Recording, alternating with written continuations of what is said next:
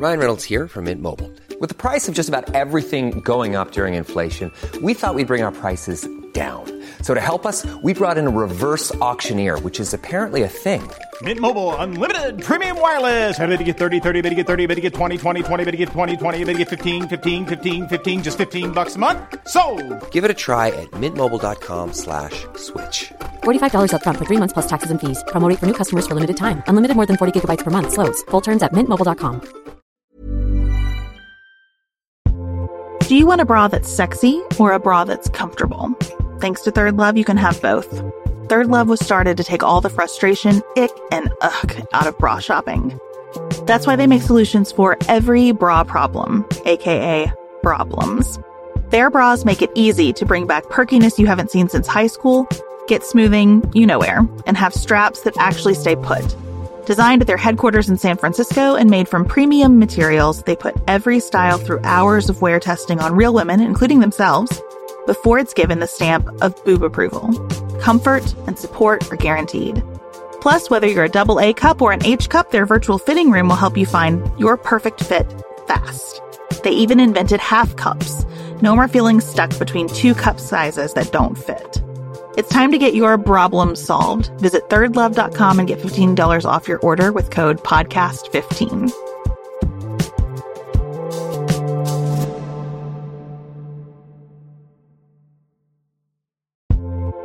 Summer is here. Pack your bag with sunscreen, your emotional support water bottle, and that steamy beach read. But wait, don't stop there. This year, there's a new kind of essential that's right at your fingertips. Dipsea is an app full of hundreds of short, spicy audio stories. They bring scenarios to life with immersive soundscapes and realistic characters. Discover stories about second chance romances, adventurous vacation flings, and hot and heavy hookups. And there's a growing library of fantasy series with werewolves, Greek gods, goddesses, Regency-era historical fiction, and fairy smut. To explore the bounds of your pleasure, new content is released every week, so in between listening to your favorite stories again and again, you can always find something new to explore. Dipsea offers a modern approach to romance through high-quality and captivating audio fiction. For listeners of the show, Dipsea is offering an extended 30-day free trial when you go to dipseastories.com/pantsuit. That's 30 days of full access for free when you go to dipseastories.com/pantsuit. dipseastories.com/pantsuit.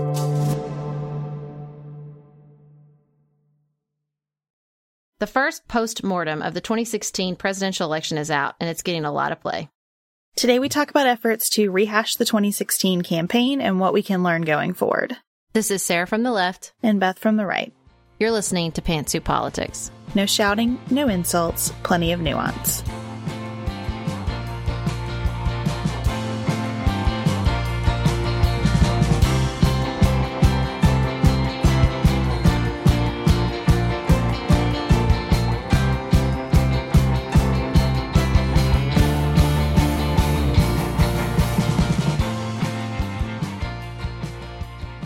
Today in the Pearls, we're going to discuss the first 100 days of President Trump's administration, the French elections, and the need to fund the government by April 28th. And in the suit, we'll talk about the new book, Shattered, on what went wrong in the Clinton campaign. And in the heels, as always, we'll discuss what's on our minds other than politics. So I think we're recording on day 93 of the Trump presidency. We're coming right up on that first 100-day mark, which always prompts a healthy discussion of what's been accomplished so far and what has not. I'm going to go with nothing. Nothing has been accomplished. Do you feel like that's unfair? I think that's probably a little unfair. Yes. I think it's been a tumultuous 100 days.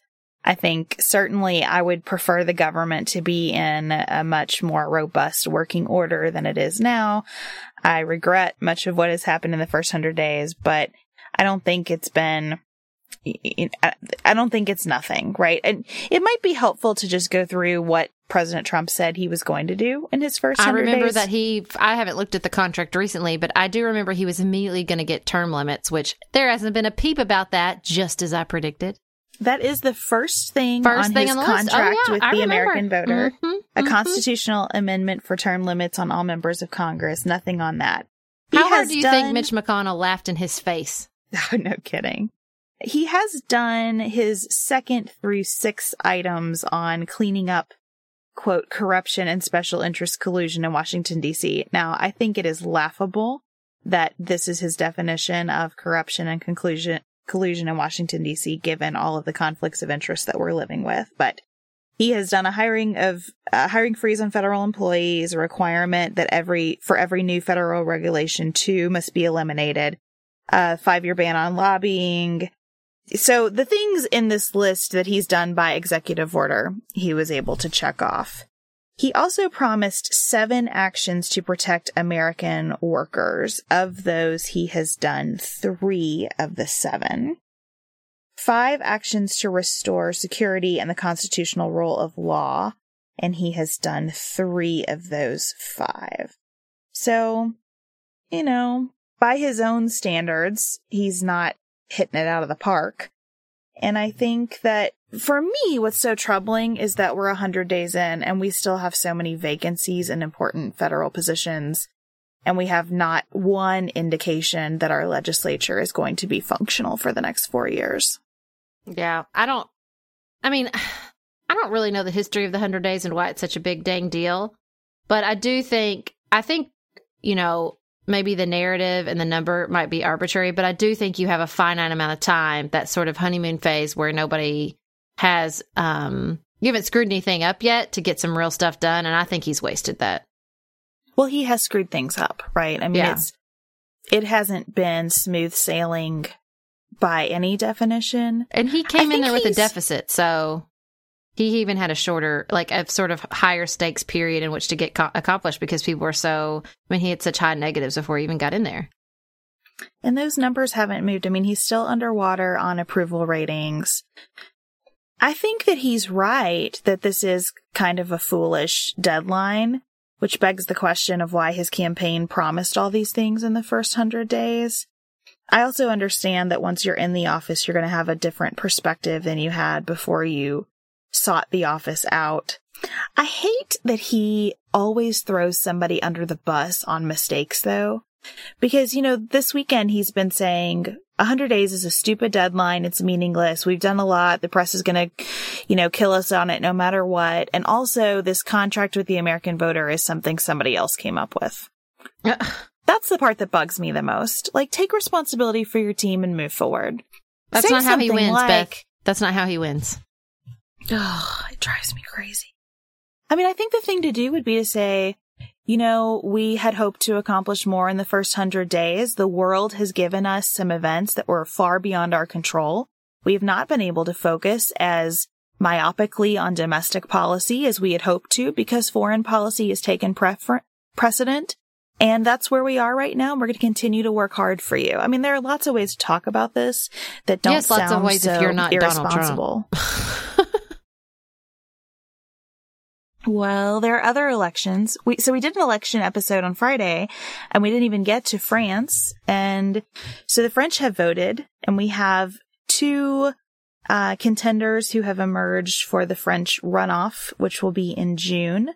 Macron, who is the independent, he's widely characterized as the moderate candidate.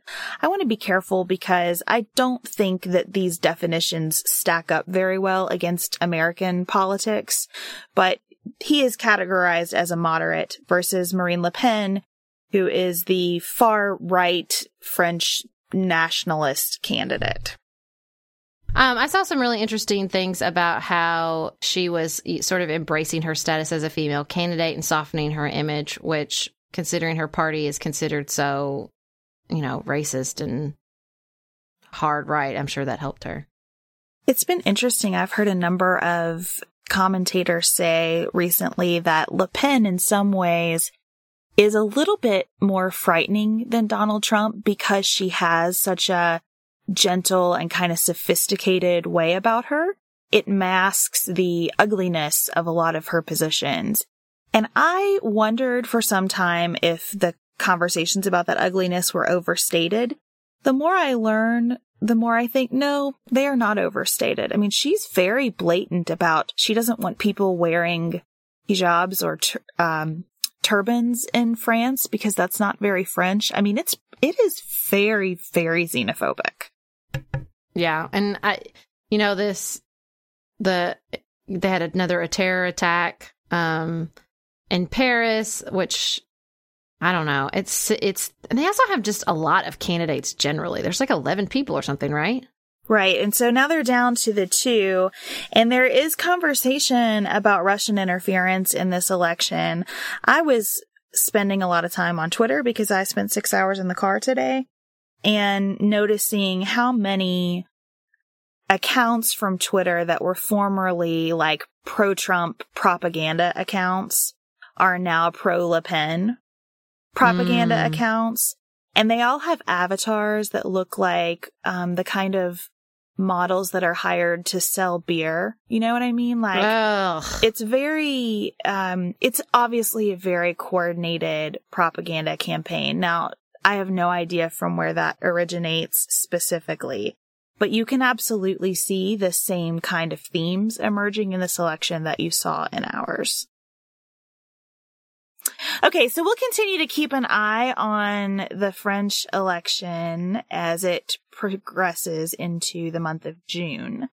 A sooner deadline than that is April 28th, and that is the date by which we need Congress to fund the federal government. Yikes. I don't know about this, guys. I'm a little worried about another conflict between the Trump administration and the Freedom Caucus. I just think that the Trump White House is going to blink on this, don't you? How embarrassing if you have a Republican control of all branches of government to not be able to get the government funded. I can't imagine that's going to happen. I don't know. I mean, they haven't been able to hold their ground on much else. But if the Freedom Caucus, I mean, maybe they decide this is their chance. I don't know. Well, the most contentious issue seems to be the border wall, because the White House is being very adamant about wanting to see dollars in this budget for the border wall, even though, you know, Mexico will eventually pay for it in some form. That's what. Of course they will. Right. Of course they will. But they want some dollars to get started on it. And Reince Priebus today said on Meet the Press that he wants to also see a massive increase. That's a quote, a massive increase in military spending. And so I don't know how this is going to go, except that I do think at the end of the day, the Trump administration is going to have to take what it can get out of this Congress. Did you see where Mick Mulvaney, who I think should not be allowed to speak to reporters anymore, said that they're talking about like $1 for $1. If you give us $1 for the border wall, we'll give you $1 towards funding the Obamacare subsidies. What? I thought that was a pretty weird and gross way to talk about healthcare in our country. Yeah. Don't worry, everybody who's depending on these subsidies for your health and well-being. We're just using them as bargaining chips to get bigger guns. And we're going Gross, guys. We're going to talk about the wall in the same context as healthcare, and we're going to make the priority the wall. I mean, look, I believe in border security. I don't think that it's wrong to want to make sure that we are securing that border appropriately. I think the wall is the most ludicrous idea I've ever heard of to get that accomplished. And I think it would be a massive waste of taxpayer funds to start building that, especially when the infrastructure in the rest of our country is crumbling. I would much rather see a massive influx of federal dollars into bridges and roads and light rail than this wall. So if the Republicans are going to start spending money, like, let's spend it in good places. That's my perspective. Yeah, I agree. So I don't know what will happen with the budget talks, but that is something to definitely keep an eye on, because I'm worried that we're going to see like short-term resolutions to kick the can instead of actually addressing this in a more I don't know why robust way. I don't know why you feel this way, that Congress has been so high functioning so far. Well, speaking of, do you have a compliment for the other side this week? Yeah, I was going to compliment my representative Comer. He's new to the gig, and he has been going on a lot of tours around. He went on like a 10-city town hall tour and met with a lot of people. And so I like to praise listening among members of Congress, and it seemed especially appropriate that I should praise my own. So good job, Representative Comer. I think that's great. I figured you would praise Joni Ernst. Did you hear Joni Ernst's comments about President Trump this week? No. She did a town hall in which she conducted herself in, I thought, a very admirable way. And she's not like one of my favorites, but I was really impressed with her in her town hall. She was calm. People were not screaming. She was taking questions and answering them thoughtfully. And she said she wishes President Trump would stay in the White House more often instead of traveling to Mar-a-Lago. I mean, she was quite critical of the administration in a number of ways, and it was kind of a remarkable thing to watch, especially because she did it. She talked with her constituents like you would hope town halls would go. Awesome. Yeah, so that was good to see. Well, there's a double compliment. I'll take that one too. My compliment for the other side this week goes to Dick Durbin. I have been watching with great interest this conversation about Bernie Sanders and Tom Perez and sort of the litmus testing of I Democratic almost said, candidates. can I not compliment the other side and just scold my side for a change this week? Well, I'm really interested to hear your perspective on this. I'll get my quick compliment out of the way, but I am fascinated to hear your thoughts on this. I appreciated... So the scandal, if you haven't been watching this closely, is that Bernie Sanders endorsed a Democratic candidate who is pro-life. And Dick Durbin's comment about this is, you can believe what you believe, and there is room for you in the Democratic Party. What we need from our candidates is to be committed to upholding the rule of law and upholding Roe versus Wade. Mm-hmm. And I thought that was a great way to talk about this. If someone is personally pro-life, there is still room for you in this party, but our party does have this position on what that means from a legislative and judicial aspect. So I appreciated Dick Durbin's, I thought, abundantly reasonable comments. Yeah, that's great. And I heard, I think the head of NARAL tweeted a bunch of stuff and said, like, we don't care if you're pro-life, look at Tim Kaine, but you have to uphold, like, basically the same sort of argument, like, you still will respect the fact that you don't get to make that decision for other women or, you know, that kind of thing. So I thought that was really good. I just, you know, look, I'm not a big Bernie Sanders fan. I've never been a big Bernie Sanders. I mean, that's not true. I used to really like Bernie Sanders back in the day when he used to go on the Diane Rehm show and sort of like be the crazy progressive uncle that just says what you're thinking. But he's not a Democrat. He's never been a Democrat. And so I don't really appreciate this whole like trot him out and make him the head of the Democratic Party situation. And when he's standing with the chair and he won't even say he's a member of the Democratic Party, it really bothers me. And his, you know, while I prefer sort of the Howard Dean approach to this in the 50 states, and we're going to include people, as opposed to his like, just ignore all identity politics or any issues regarding the identity politics, or it's not even that he ignores them. He pretends like they're unimportant. And that really bothers me. Well, in the suit today, we are going to talk about the Democrats quite a bit, I think, as we get into rehashing the campaign because of the new book that's out about it.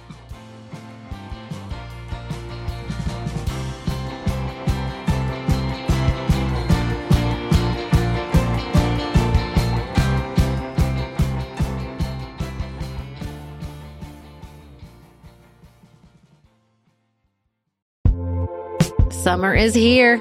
Pack your bag with sunscreen, your emotional sport water bottle, and that steamy beach read. But wait, don't stop there. This year, there's a new kind of essential that's right at your fingertips. Dipsea is an app full of hundreds of short, spicy audio stories. They bring scenarios to life with immersive soundscapes and realistic characters. Discover stories about second chance romances, adventurous vacation flings, and hot and heavy hookups. And there's a growing library of fantasy series with werewolves, Greek gods, goddesses, Regency-era historical fiction, and fairy smut. To explore the bounds of your pleasure, new content is released every week, so in between listening to your favorite stories again and again, you can always find something new to explore. Dipsea offers a modern approach to romance through high-quality and captivating audio fiction. For listeners of the show, Dipsea is offering an extended 30-day free trial when you go to dipseastories.com/pantsuit. That's 30 days of full access for free when you go to DIPSEA stories.com/pantsuit. dipseastories.com/pantsuit.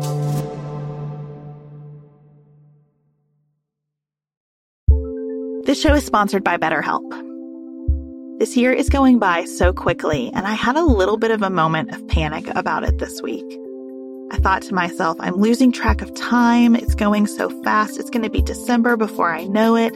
My kids are growing up, and I just kind of was spinning out. And I stopped and I closed my eyes and I pictured my last therapist, who I haven't seen since the end of 2020.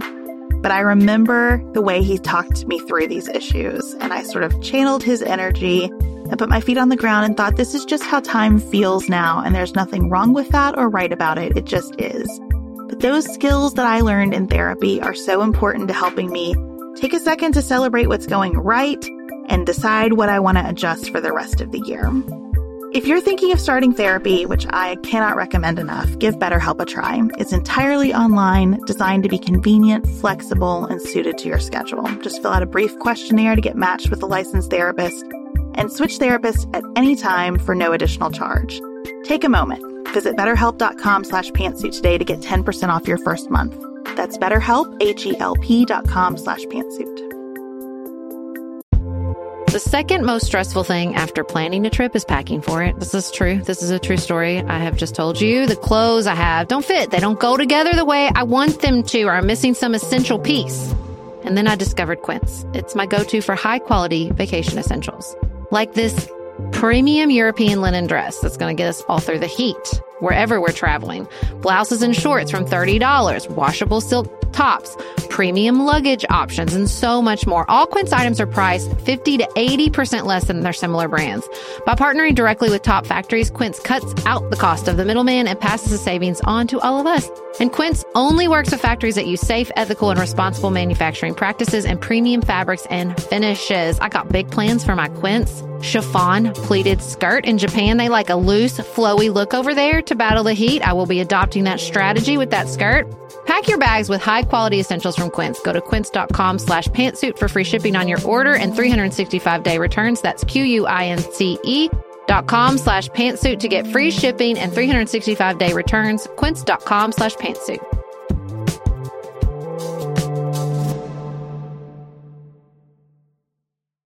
So, Sarah, Jonathan Allen and Amy Parnes are out with the first of what I'm sure will be many books about what happened in 2016. And their book, Shattered, is about the Clinton campaign.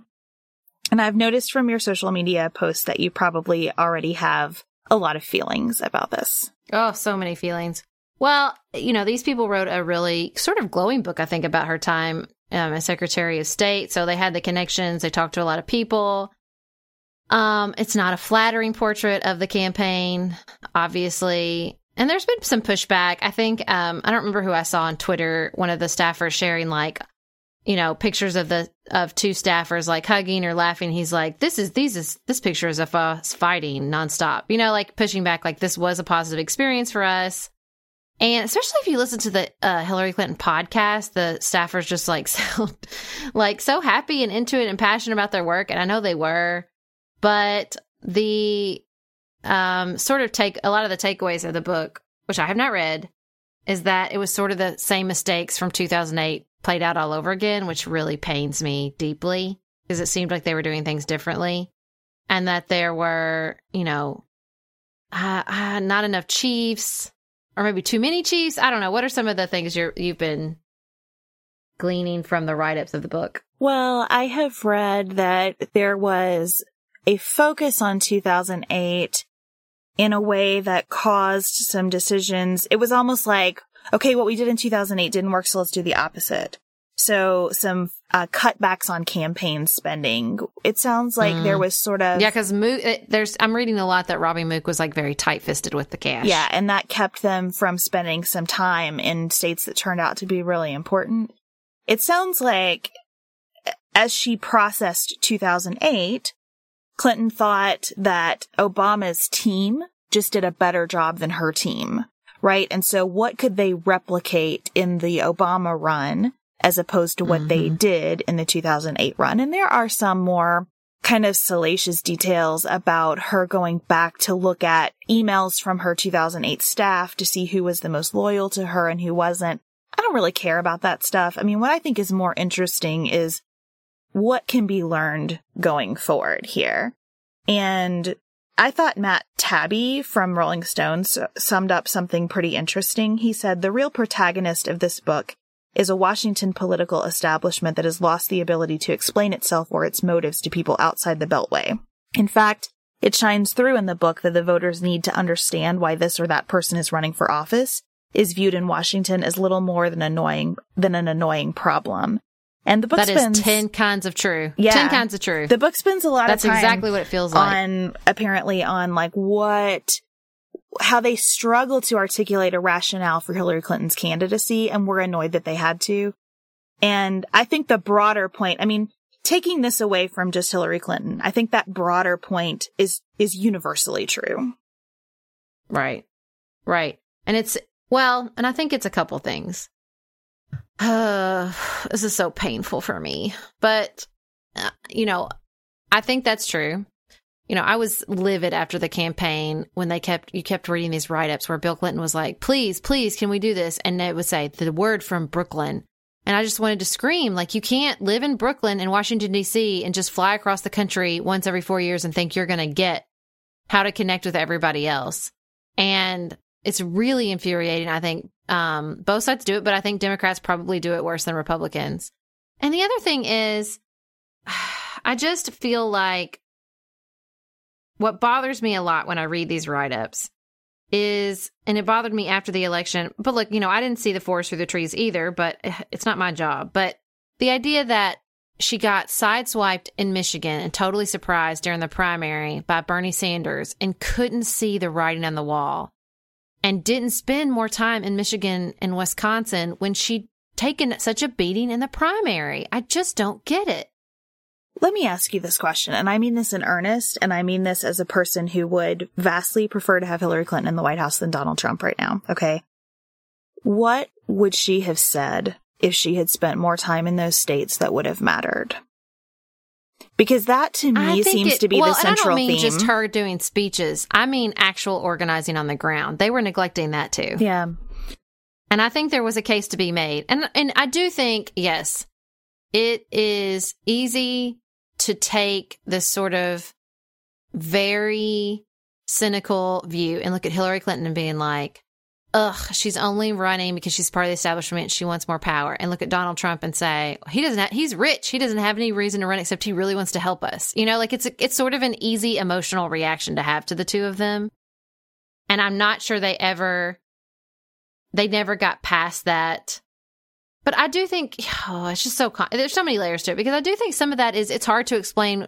It's hard anytime you're a woman to explain why you want to have power or additional leadership roles, because our society says women shouldn't want those things. So I think there's gender component to this. And I just think they put all their chips on the wrong square. I'm upset that nobody listened to Bill Clinton. I don't know. It's just painful. Here's my takeaway. After thinking about this for a long time and then reading about this book, I have read so many think pieces on why Clinton lost. It's Comey, it's gender, it's that the campaign didn't have a rationale, it's that they didn't spend in the right states and organize properly, it's that she didn't have a message. It's all these things. It's that the coverage was unfairly skewed, right? I think the truth is, it's all these things in proportions that we're never going to fully tease out. Mm-hmm. And I think that what we really need to have a conversation about as a voting public at this point is what we actually care about in these campaigns. There's all kinds of discussion right now about how people are getting more politically engaged, and I think that's wonderful, and I think it's true in a lot of ways. I also wonder if we're getting engaged in ways that feel like fads and in ways that aren't particularly constructive. And that's why I don't really want to go through all of the infighting in the Clinton campaign. I also am not that interested in the infighting in the Trump White House. I think there's always infighting, and I don't want my political perspective to be about the soap opera of these people. It's like, how do we keep our eyes on the ball of actual policy and actual values that move things forward? I think that what you see when you take a look at the Clinton campaign is that we do expect, what we want is a charismatic, likable figure with just enough drama to keep us interesting, but not too much drama, because that becomes scandal. And we want the person to be so relatable that they can sit down at any table across America and explain things to people in language that they understand and that feels good to them. But we also want them to be PhD level conversant in every issue across the globe. Like, we're just out of the realm of human beings that exist. And this gets... That's not true. We want Barack Obama. I want Barack Obama. It's not, though. Back. You want Barack Obama, but lots of America found Barack Obama aloof, too, right? Like, even I think if he was running again, because of the way media coverage is skewing and the way the public is looking at things, we would hear much more about internal tensions between Valerie Jarrett and David Axelrod. I disagree. Listen, he was president less than, about 100 days ago? And you never heard that stuff. That's not true. I read about Valerie Jarrett all the time. It is more magnified with Trump, but I think that's because Trump is he wants it to be magnified, right? Like, that's the show. And it wasn't the show with Obama. I think that is the default behavior because Clinton had a lot of that drama too. But I do think you have to acknowledge that the Obama White House, no drama Obama, he didn't get that nickname for nothing. Like, they did something right. I don't even remember the name of his press secretary. I don't even remember who his last chief of staff was. And I talk about politics on this podcast and have been doing it for a while. Like, they did something right. They knew that we can't give anybody a single little teeny tiny scrap of anything to hang criticism or their hat on. It has to be all about the ideas. It has to be all about the policies. It cannot be about us. And I mean, there was no scandal coming out of their family. There was no scandal coming out of that staff. Like, it's not like it's unachievable. They did it. I think that they also got a lot. I agree that they did a lot of things right. And I've talked on this podcast before about how I think the Obama family handled that obligation of living in the White House so beautifully. So I'm not trying to take anything away from what you just said. I will also say, I think that the press liked the Obamas and certainly his candidacy was fascinating to them. But that's part of the thing, right? Like, do we have to have the first African-American candidate to pull us in the way the press was pulled in by President Obama and his family? I think we're at this point now where we feel like everything has to be enormously special, but the people involved can't think it's too special, right? Or that makes them too focused on history. We saw a little bit of that with the coverage of Clinton and, there's too much emphasis on being the first woman, whatever. I just think we're creating a trap for people that's impossible.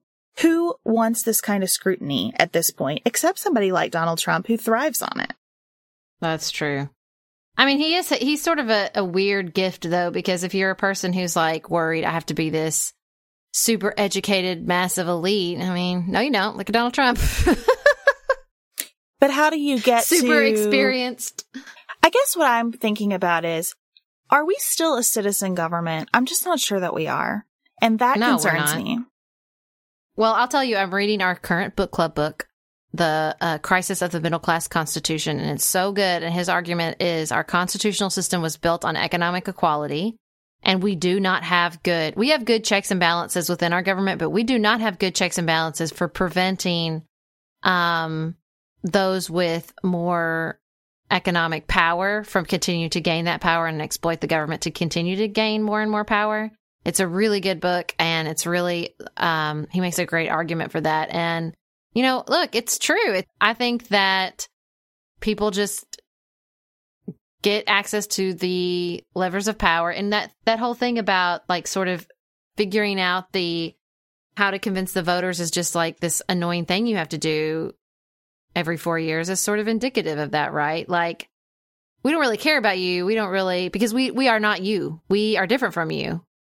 That, right? Like, there's two different groups here. The ones who live in Washington, D.C. and New York City and occupy worlds most of us will never understand or visit, or it's like a different galaxy when you're that rich and powerful.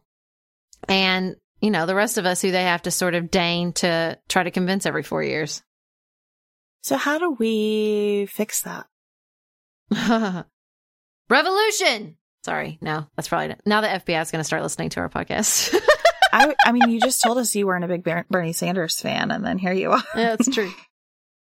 Yeah, I don't know. I haven't gotten to the end of the book. I'll let you know what he suggests.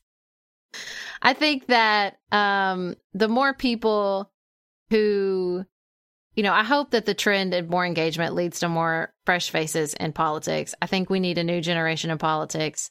I think that hopefully it will lead to a different view of politicians and to a shift in the way people think about politics generally, but that's a slow process. Well, and I think a lot of fresh faces in politics is fantastic. The way that campaigns are funded is really difficult. I also think technology. So we had someone on Twitter today say something really interesting about how technology will probably erode the political parties and maybe politics altogether. And I think that's farther than I would go. That's interesting. But I thought it was really interesting, and it's something to chew on. So you think to yourself, gosh, social media really does empower people to come out of nowhere. I mean, if you even think about our podcast, I would never have imagined that we would be able to reach the number and caliber of people that we reach without, the kind of infrastructure behind us that other podcasts have. But we can, because social media is amazing in some ways. But then you also see the dark side of social media when you talk about what happened with fake news during our election, when you see what's happening in France and other places around the world. So I don't know if technology is an answer or if it's just a different question. My sense is it's probably just a different question. I mean, I think that's really, as much as I love technology, I'm really coming down firm on the side of usually it creates more problems than it solves, or at least sort of exposes more problems than maybe we realize, which I think could be the case here. I think that the Clinton campaign, in a lot of ways, was sort of the last gasp of a different approach to, or maybe symptomatic of bigger changes underway, right? Like I think we all feel the ground shifting a little bit underneath our feet with regards to politics and how things, you don't get any bigger shift or change than Donald Trump. And I think that Hillary Clinton was qualified, and her campaign in a lot of ways was trying to do everything right. I also am starting to become more and more of a disciple of Alan, and I can't think of his last name, the guy who does like the 7 factors. And if these 7 factors are here, the incumbent party is not going to keep the White House, sort of. That I think, professor who predicted the result here. Lichtman, isn't his last name Lichtman? I think that, it's like what Harry Inman said on the 538 podcast of the election, all politics is cyclical. And so we can, beat up Hillary Clinton and her staffers, but there were, sort of bigger forces that have played out in American politics since the beginning that were coming into play here. And they're still going to be true, even if it seems like the stakes are getting so much higher. It didn't feel like such a big shift, a cyclical shift when we went from George Bush to Bill Clinton, and it feels much bigger when we go from Barack Obama to Donald Trump. But I don't know. I think those cyclical movements are still going to play out. Well, and I think a lot of what underlies those cyclical movements is that the economy is more of a driving force for voters than any sort of adherence to ideology. And we're having two parties still battle things out as though ideology is the motivator, which seems to me to be the result of the fact that the only people who consistently pay attention and consistently write checks and show up at things are the people who are actually motivated by ideology. But the vast majority of people are not. Well, and I think it was still this, I don't know why, because it seems like Barack Obama got it so deeply. And I think that people, still a lot of people, not just people in Washington, D.C., people I talk to, think that voting is about logic and it's about, well, what policies benefit me and I will vote that way. No, it doesn't work like that. It's emotional. And for better, for worse, and sort of ironic, considering she was the first female candidate of a major presidential party, the emotional part just was so difficult with her. And for some people, I guess. And I have obviously deep emotions connected to Hillary Clinton, but, it's not about, let me show you, I'm such a good candidate and I'm so prepared. Let me show you on paper. It's about, how do you make me feel? Well, on the other side of things, on the Republican Party, my disconnect is always the emotional side. I have a lot of agreement with the things I read in conservative publications. The attitude of those pieces drives me crazy. The tone of it makes me insane. I was reading something about Bill O'Reilly's influence in the party, and Hugh Hewitt was trying to be dismissive of Bill O'Reilly's impact. And my comment was, ideologically, did Bill O'Reilly have much of an impact? No. But emotionally, he absolutely did. The attitude that he created around the Republican Party permeates everything now in a lot of ways, right? You can't watch anything on Fox News without just getting kind of riled up, right? And whether that's riled up with them or against them, the emotional result is anger.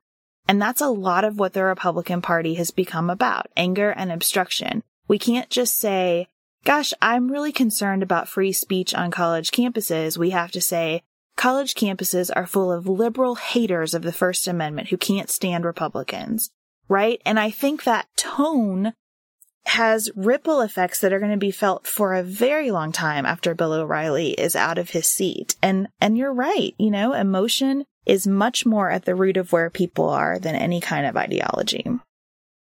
Yeah. Well, my emotion about the Shattered book is really sad. I don't want, and I think it's unfair in a lot of ways because it's not like they couldn't have somebody couldn't, and maybe still will, write a salacious postmortem of the Trump campaign. It's not like this was all. Oh, they will. Absolutely. You know what I mean? So it's a little unfair. I'm defensive of my girl. I'm defensive of many of my friends who still work on that who worked on that campaign. I feel particularly bad for Huma, but it is what it is. I just think it's a mistake for any of us to get wrapped up in that side of it, because that side is going to be present in any look. If you've done any kind of human resources work ever, organizations of any variety have people issues. They just all do. And they have leadership issues. It is hard to be a great executive of anything, and no one's perfect at it. And so, yeah, it's interesting and it's a story to get wrapped up in, but it doesn't tell us anything about the future. And so I hope that that's what we can all focus on as we read what I'm sure will be lots of these. And I'm sure there will be, movies about it, and I'll watch all of them because that's a lot of what we do. And I like to learn about these characters because we'll see Robbie Mook again, right? It's good to have a little bit more perspective on him. But I don't think we ought to judge the Clinton campaign or any other campaign by the gossipy elements, because people are just people. That's a good end point. People are just people. So next up in the Heels, we're going to talk about what's on our mind outside of politics. Earth Breeze Eco Sheets look just like a dryer sheet, but it's ultra concentrated, liquidless laundry detergent. It's the best of all worlds. Earth Breeze is tough on stains and odors while being kind to the planet and your skin, so it's good for sensitive skin. It reduces plastic waste. All of these things are true and amazing, but let's get to the heart of it. Y'all know I have a laundry system.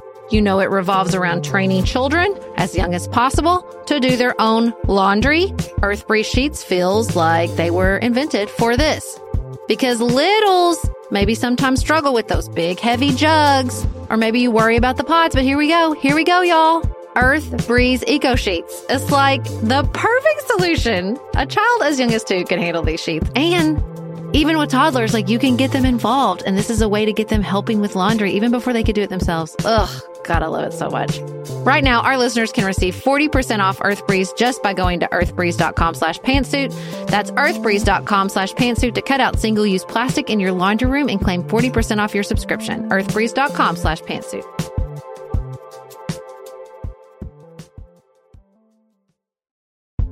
We do quite a bit of hosting here at the Silvers household, and I think there is nothing that completes a table for dinner like a beautiful loaf of bread, and Wild Grain has made that so simple because they send gorgeous loaves of sourdough bread. Lots of spins on the ingredients, but always just this fantastic, high quality, easy to bake in 25 minutes or less from frozen bread that turns out perfectly every single time. I also have to tell you about the free croissants for life that come with your Wild Grain orders. And those croissants make the morning, your brunch, maybe your late night snack, flaky and like you're sitting in a French cafe, and they're just perfect every single time. That's what I love about Wild Grain. It's easy, it's consistent, it's fully customizable. It is the first ever bake from frozen subscription box for sourdough breads, fresh pastas, and artisanal pastries. For a limited time, you can get $30 off the first box plus free croissants in every box when you go to wildgrain.com/pantsuit to start your subscription. You heard me. Free croissants in every box and $30 off your first box when you go to wildgrain.com/pantsuit. That's wildgrain.com/pantsuit, or you can use promo code pantsuit at checkout.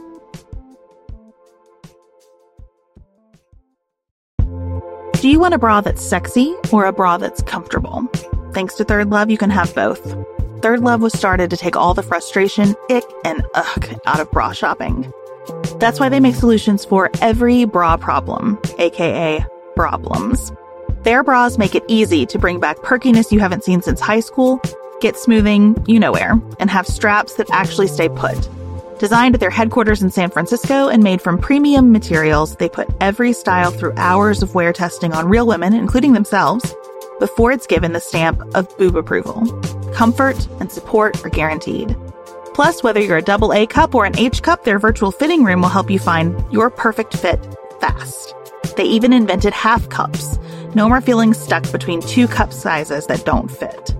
It's time to get your problem solved. Visit thirdlove.com and get $15 off your order with code podcast15.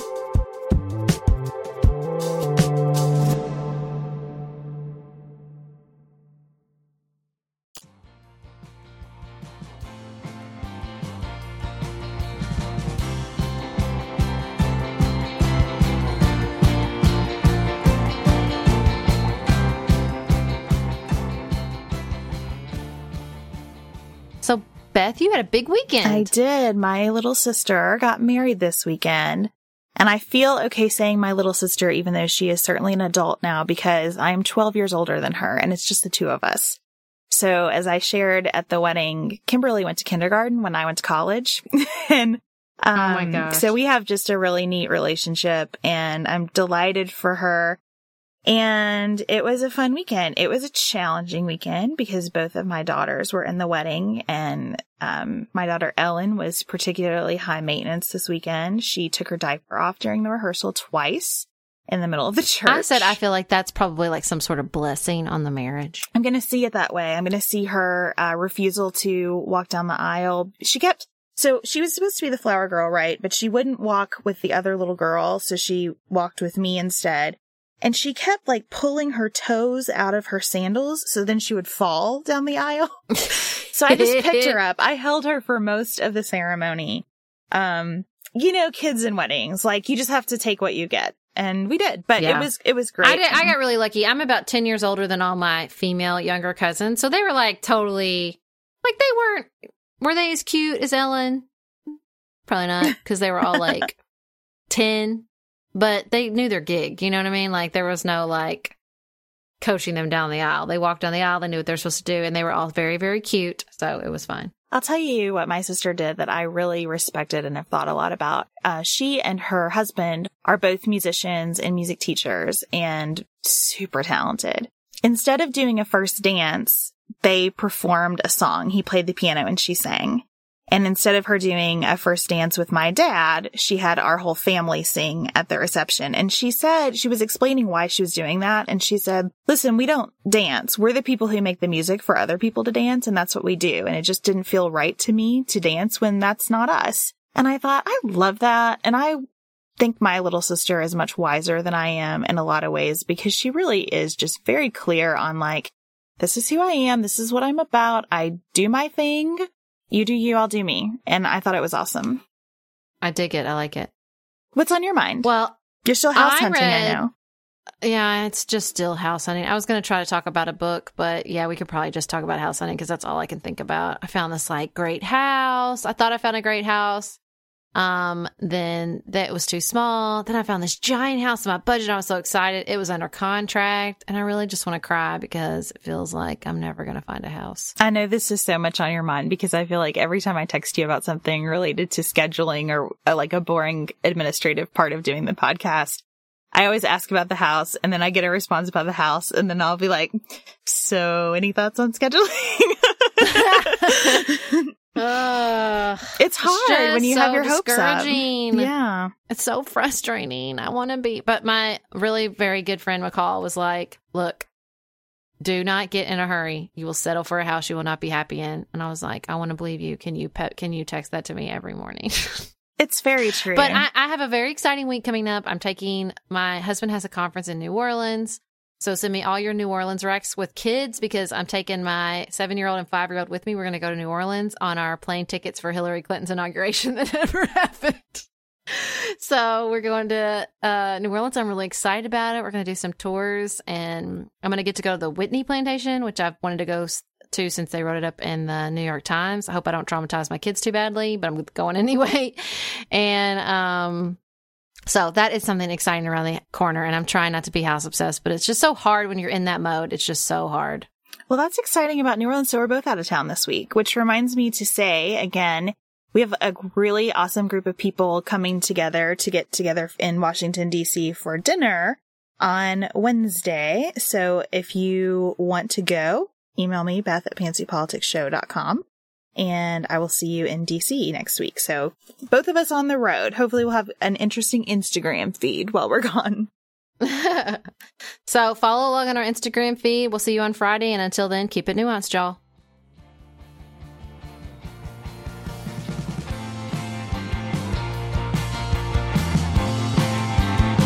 Thank you to our producer, Nicholas Holland, and to our Chief Creative Officer, Dante Lima, for all the work they do to make Pantsuit Politics possible, and to all of you for making this community so special. Remember to like us on Facebook, follow us on Twitter @PantsuitPolitic, or Instagram @PantsuitPolitics. Please leave us your feedback and send us your ideas for show topics and Pantsuit primers on social media, or you can email us at sarah@PantsuitPoliticsShow.com or Beth@PantsuitPoliticsShow.com.